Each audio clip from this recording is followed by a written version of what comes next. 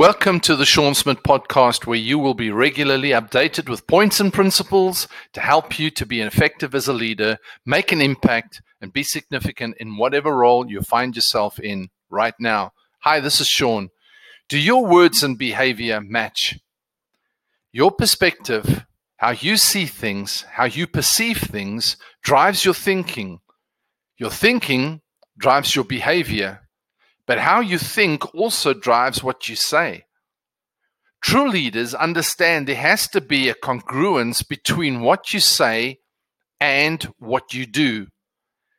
As a leader, you are always communicating something, even when you do not use words. One of the ways you can break down your leadership is when you say one thing, but you do another. If you talk team, but are always doing everything yourself, it sends a message. If you talk team, but never listen to anyone's ideas, you send a message.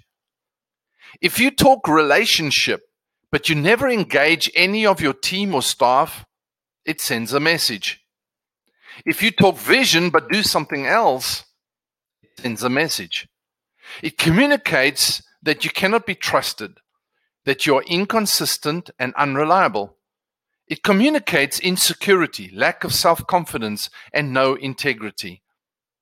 It communicates that you are inconsiderate and unwilling to respect your team members.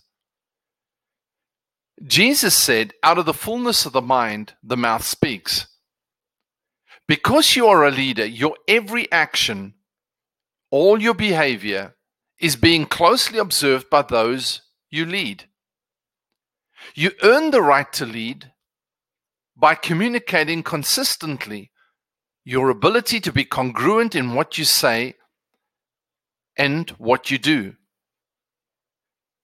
Keep your word.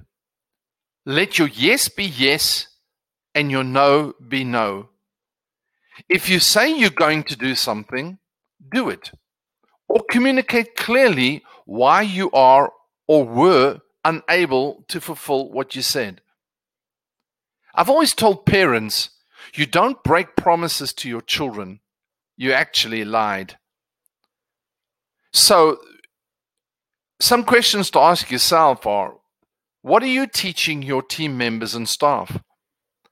What example are you leaving with them? What are you communicating? What are you saying with your congruency or the lack thereof? A small thought, but it's a weighty element of your right to lead. Thank you for listening.